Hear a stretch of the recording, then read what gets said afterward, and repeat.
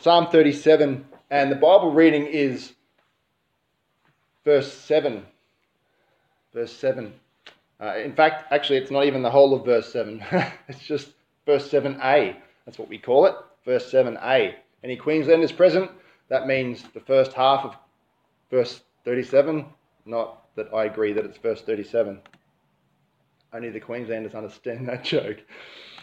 So I'm reading from the New Living Translation, and I'll be reading from the New Living Translation for the whole of the message.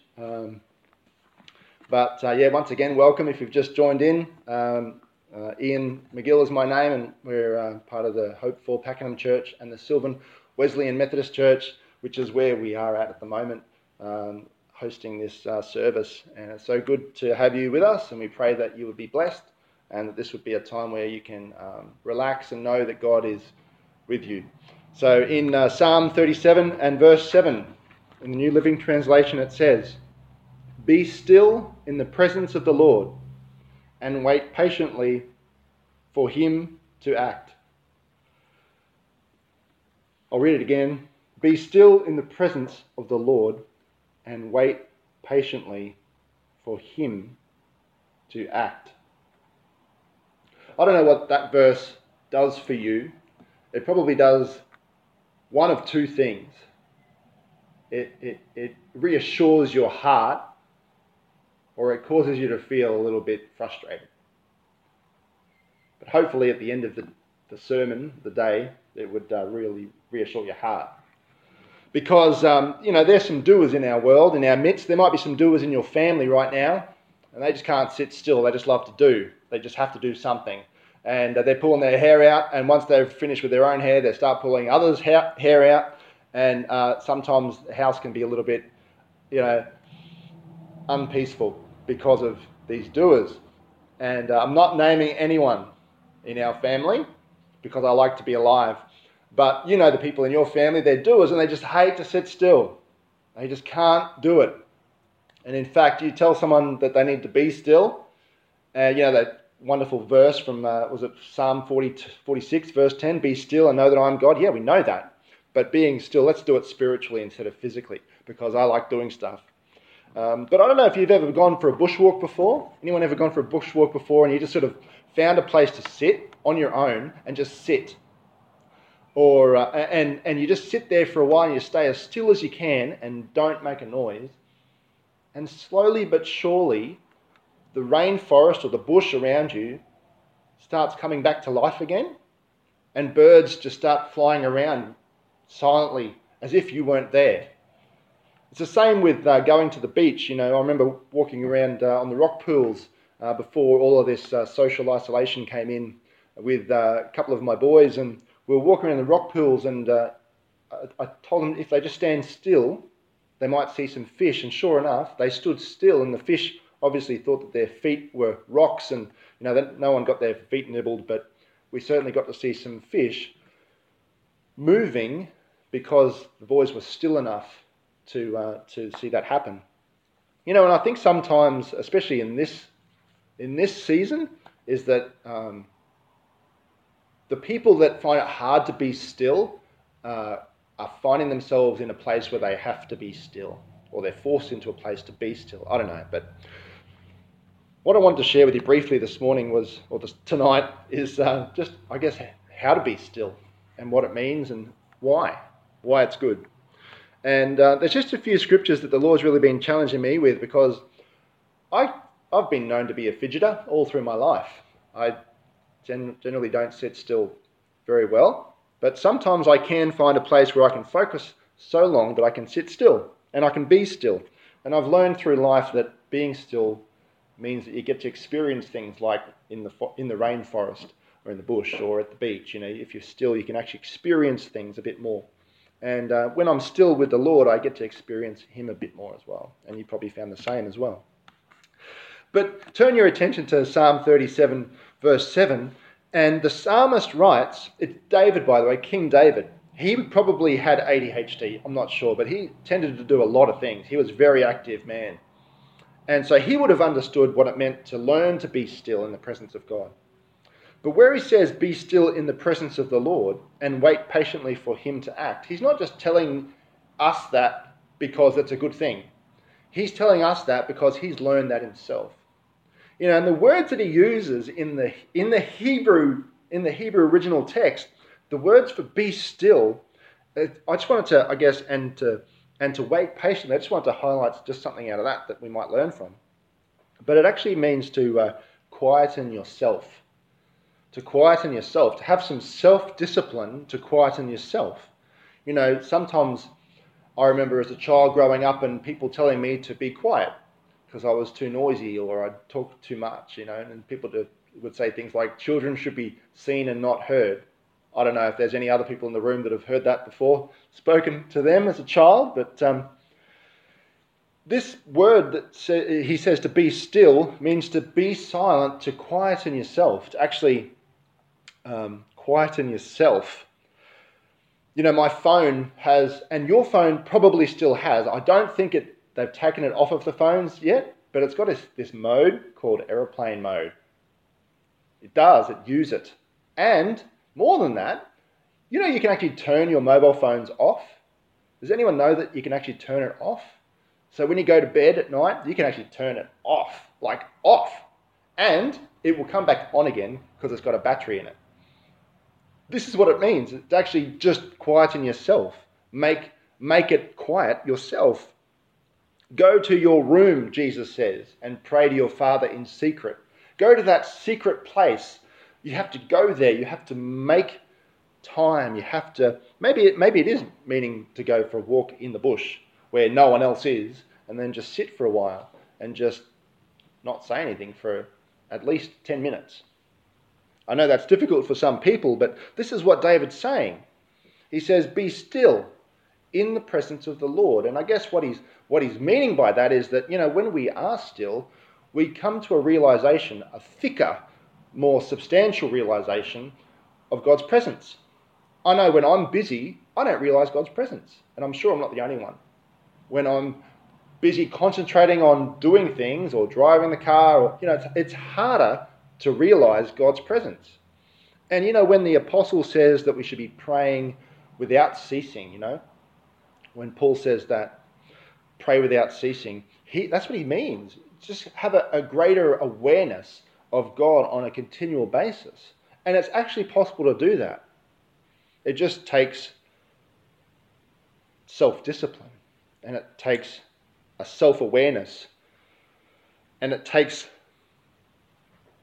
time to do that. And so David writes, be still in the presence of the Lord. It's not that when you're still, then God is present. You see, he's present everywhere. It's just when we still ourselves, we recognize his presence. And you can still yourself in a busy place. You can still yourself at a concert. I mean, not now, but you can still yourself, in your kitchen. I know stories of John Wesley's mum, Susanna Wesley, would just put the apron over her head, and she had like 100 kids. And they knew when that apron was over her head, we ain't messing with mum. She made a place. She quietened herself. She went to her room and spent time in his presence. But then David doesn't just stop there. He says, and wait patiently for him to act. Now, this is the frustrating verse for a lot of the doers, the people that don't like to wait. I haven't been praying for patience for a long time because I know what happens is that I find myself in predicaments where I have to be patient and train my patient muscles. But this word, the wait patiently word, it actually, to wait is like, I don't know if it really means to wait as in time wait, so much as it means to serve wait. But I looked it up, and that this Hebrew word, it's such a massive word. It can mean so many different things. And I don't know if you've ever been in a waiting room at a hospital. I went to a hospital recently and just had to sit in the waiting room. And I don't like waiting. And you're probably in a waiting room right now. Your home probably feels like a waiting room, and you're just itching to get out into normal again, just itching to get out into society, into life. It's like I remember hearing someone just recently say, I miss people. I just want to be with people. And so you might just be waiting for that to happen, and it's awkward. It's frustrating, and it's uneasy. There's tension in the air because You have to wait.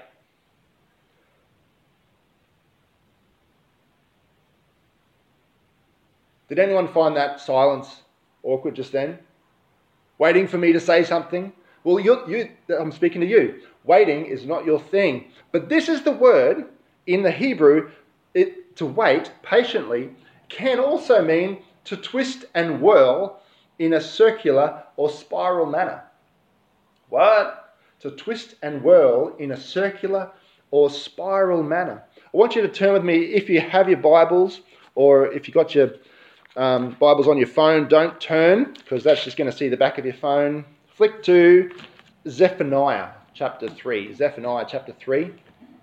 In verse 17 of Zephaniah chapter 3. Zephaniah is one of those small little prophetic books that find it really difficult in your paper versions to find, but everyone on their phone is like there already. And I want to read from verse 17. Let's do 17. For the Lord your God is living among you. Isn't it good to know that today? He is a mighty Saviour. Isn't it good to know that today? He will take delight in you with gladness. With his love, he will calm all of your fears. He will rejoice over you with joyful songs. We've been praising the Lord with songs, with joyful songs, just declaring his goodness and the truths of who he is. And all the while, God has been rejoicing over you with joyful songs.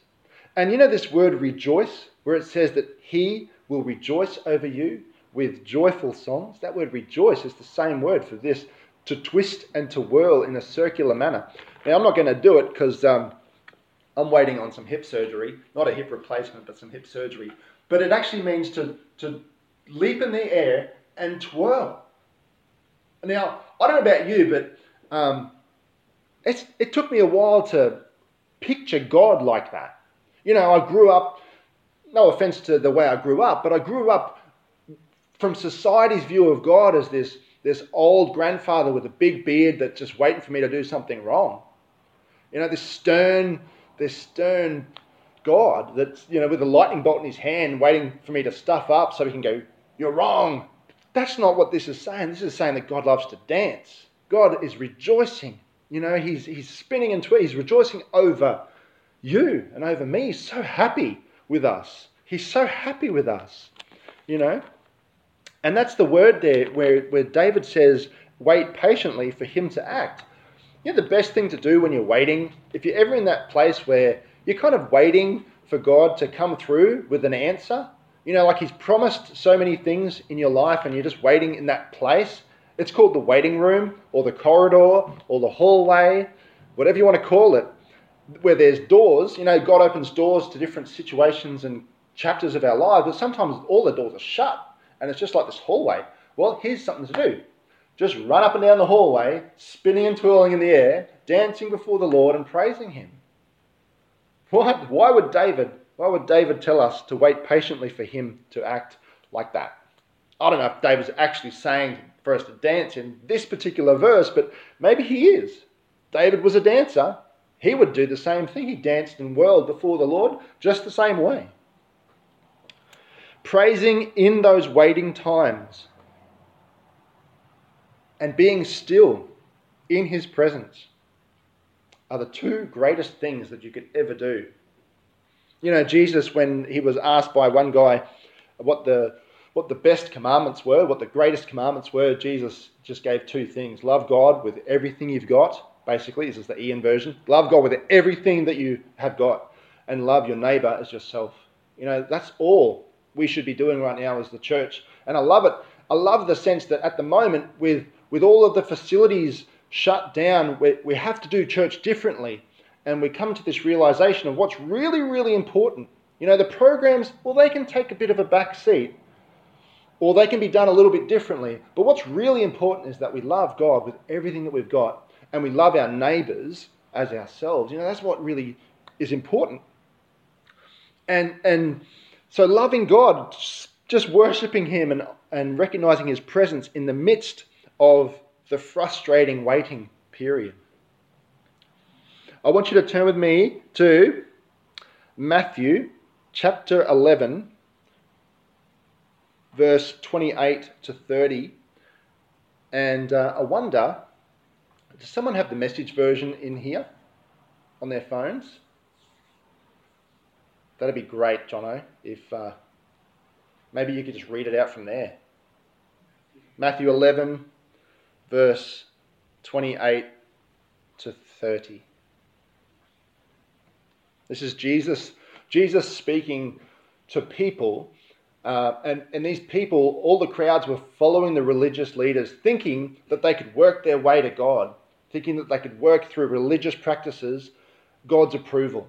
And so Jesus comes at them with these words from Matthew chapter 11, verse 28 to 30. If you've got it in your Bibles, it's the Message version. Thanks, Jono. Are you tired, worn out, burnt out on religion? Come to me. Get away with me and you will recover your life. I'll show you how to take a real rest. Walk with me and work with me. Watch how I do it. Learn the unforced rhythms of grace. I won't lay anything heavy or ill-fitting on you. Keep company with me and you'll learn to live freely and lightly. Thanks, Jono. Did you get that? It's good. Just to get away with Jesus. Get away with him. Make time. Go to that place where it's just you and him. Get away with me, says Jesus. Walk with me, says Jesus. Work with me. In other words, everywhere you go, recognize I am with you, says Jesus. Recognize me with you. And he says, watch me. Watch me. Now, I know when Jesus shared the Sermon on the Mount, one of the Beatitudes was, blessed are the pure in heart, for they shall see God. A pure heart is a heart that's got no fractions in it. It's a whole heart. There's not like this bit here, I'm focused on that part of my life. This bit here, I'm focused on that part of my life. And Jesus, you can have half. It's not about that. It's about the whole being for Jesus, right?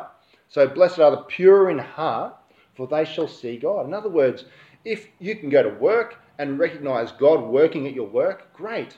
If you can talk to your neighbours and see that God is actually working in your neighbour's home before you get there, you see God working. You actually see him working. You recognise him.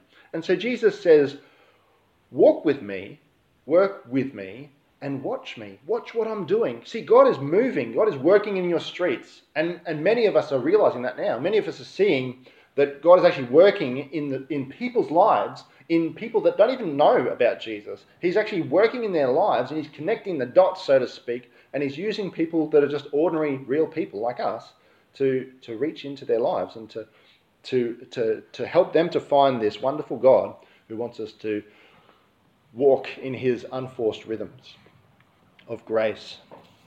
Learn from me, Jesus says, the unforced rhythms of grace. Give up on self-righteousness. In other words, don't do what all of those religious leaders are doing, says Jesus. They're working towards God. They're never going to make it because God requires us to be perfect. We can't be perfect apart from belief in Jesus Christ. So Jesus says, give up on self-righteousness and receive grace. Receive grace. Isaiah chapter 64, if you can turn there. Isaiah chapter 64 and verse 6 tells us that all of the good things that we can actually do, they actually don't mean anything to God. All the good things that we can do for God to make him happy with us, they actually don't work. In verse 6 of Isaiah 64, he says, God says, Isaiah says, we are all infected and impure with sin. When we display our righteous deeds, they are nothing but filthy rags. That's pretty serious. But there's so many people out in our world, and I've been guilty of it too, where we've thought that all of our good deeds make God happy with us more. Like we can make God love us more by doing more good things for him, as if he's that kind of God. But he's not. It says in verse 4 of the very same chapter in Isaiah, it says, for since the world began, no ear has heard and no eye has seen a God like you who works for those who wait for him. Now here we are again waiting for God. Waiting for God. And who's doing the work? God is. No eye has seen a God like you who works for those who wait for him. You see, the world will tell us that we need to work for God to be happy with us. There's lots of people out there working hard for their God to be happy with them. It's been all the way through history, and all of a sudden we get to realize that there's this God who works for us while we wait. God can work while you wait. The best way to illustrate this is in a passage in John 4. I know we're flicking around a lot of Bible today, but it's good stuff. And in John chapter 4, there's this scene where Jesus meets up with a woman from Samaria, and this is really this is a scandal for a Jewish man to meet up with a woman, let alone a Samaritan woman, and alone at a well. You know, Jesus gets to this well, and the woman gets to the well. At the same time, there's this divine encounter between the both of them, and the woman comes to the well for water, and there's Jesus sitting on the well. And let me take you to John chapter 4. In verse 7, it says, "Soon a Samaritan woman came to draw water, and Jesus said to her, 'Please give me a drink.' He was alone at the time because his disciples had gone into the village to buy some food. The woman was surprised, for Jews refused to have anything to do with Samaritans. So it's a scandal. And so she said to Jesus, 'You're a Jew, and I'm a Samaritan woman. Why are you asking me for a drink?' And Jesus replied, 'If you only knew the gift God has for you and who you are speaking to, you would ask me, and I would give you living water.' 'But sir, you don't have a rope or a bucket,' she said. And Jesus replied in verse 13, 'Anyone who drinks this water will soon become thirsty again. But those who drink the water I give will never be thirsty again. It becomes a fresh, bubbling spring within them, giving them eternal life.' 'Please, sir,' the woman said, 'give me this water, then I'll never be thirsty again, and I won't have to come here to get water.' Here's this woman, she comes to the well with her own bucket in midday because she's got a reputation in her town and all the other women aren't going to be out. And so she gets to the well, and she works hard. This well, it's Jacob's well. It would have been 30 meters deep at least. And so she'd have to work hard to get one bucket of water. And then she'd pour it into wherever she needs it. And then she'd get another bucket of water and again and again and again she'd work hard to get this water that sustains life, right? And here's Jesus sitting on top of the well in a nonchalant kind of way, saying, "If you knew the gift of God and who I am, you'd ask me for water." And she looks at him and goes, "You don't have a bucket." The point is that Jesus is a well, that Jesus is a bucket, so to speak. You know, and I see people every day going to their wells, taking their buckets with them, you know, going for those job applications and with their buckets and filling them up with a career and then realizing that career really doesn't satisfy. Or going to the nightclubs and trying to find love and with their buckets and filling them up and then realizing that doesn't really satisfy. You know, this woman, she would bring the water, the bucket to the well, take the water home, and then what? Next day, she'd be back again with another bucket. Back and forth, back and forth. And it's like that old Rolling Stones song, "I can't get no satisfaction." You know, I've been there. Every single person has a hole in their heart that's just shaped for God's Holy Spirit. And we try and fill it with all kinds of other things, and it never satisfies. We take our buckets to here and there, and we work hard, and we try and please God, or we try and, you know, there's religious people out there with their buckets trying to fill it up, and it's never going to satisfy. Praying the right way, doing the right things, it's never going to satisfy. And Jesus says, "I will give you living water." You see, she was coming for life-giving water. But Jesus says, "I'll give you living water." You know, there's a difference between the two. We just pour water life-giving water on our plants. We have taps in our homes. Isn't it amazing that we can just turn a tap and there's water? It's fantastic. If we didn't have water, we'd die. Give it 2 or 3 days without water in your body, you would die. But we've got water to drink. But we have to keep drinking that water because it's not living, it's life-giving. And Jesus says, if you come to me, I will give you living water. Jesus doesn't need a bucket because he is a well. He is a well. In fact, the only one who will satisfy your soul with his living water. His living water. Jesus says on another occasion, if you come to me, I will give you this living water, and from you, drink from me, and from you will overflow rivers of living water. You know, we just come to Jesus and just have one drink, and God fills us so much that we overflow the Holy Spirit. That's what he's talking about. And so Jesus says to this woman at the well, stop working so hard. You don't have to work so hard. I know you've been taught to work so hard, but you don't have to work so hard. You just need to come to me. You know, I think in this space and this time and this season, we can be working so hard and we can try and do things to, distract us from how we're feeling or what we think we need. You know, and God just wants us to come to him. You know, there might be lots of things on your list to do at home or at work or with the family or whatever, but the most important thing that you and I can do is actually just be still and wait for the Lord to act. But what's achieved by that? Well, it just means that God is able to satisfy you. God is able to satisfy you. No one can satisfy themselves. You know, our church here in Pakenham is our motto is real people getting real with a real God. You know, no pretense, no false pretense, no fakeness. We just want to be real people. We make mistakes and that's okay. We just embrace the failure and know that God loves us and he's with us. It doesn't change our circumstances. Waiting and being still doesn't change our circumstances necessarily, but it does change our perspective. And Jesus says, you know, if we come to him and walk with him and work with him and watch him, then he will give us life freely and lightly. He will learn to live freely and lightly. And we'll recover our life, our own life.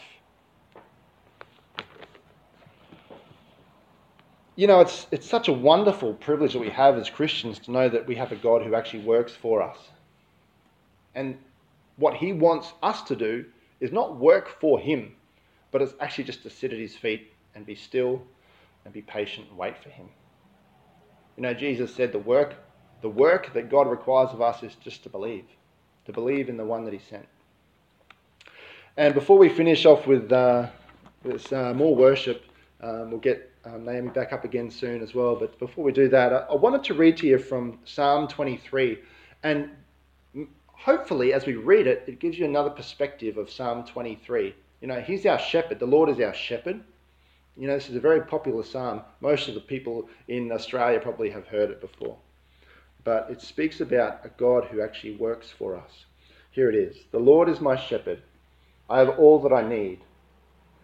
He lets me rest in green meadows.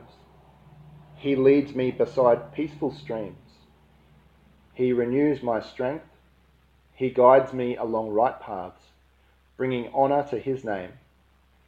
Even when I walk through the darkest valley, I'll not be afraid, for you are close beside me. Your rod and your staff protect and comfort me. You prepare a feast for me in the presence of my enemies. You honour me by anointing my head with oil. My cup overflows with blessings. Surely your goodness and unfailing love will pursue me all the days of my life, and I will live in the house of the Lord forever. Amen. Let's pray. Our Father, we thank you so much that you prepare a feast for us in the presence of our enemies. Well, we could think of our enemies right now. We think of this virus. We might think of pressure in a relationship or pressure in our finances, or the enemy of depression or anxiety or fear or anger or despair for the future, or the enemy of hopelessness.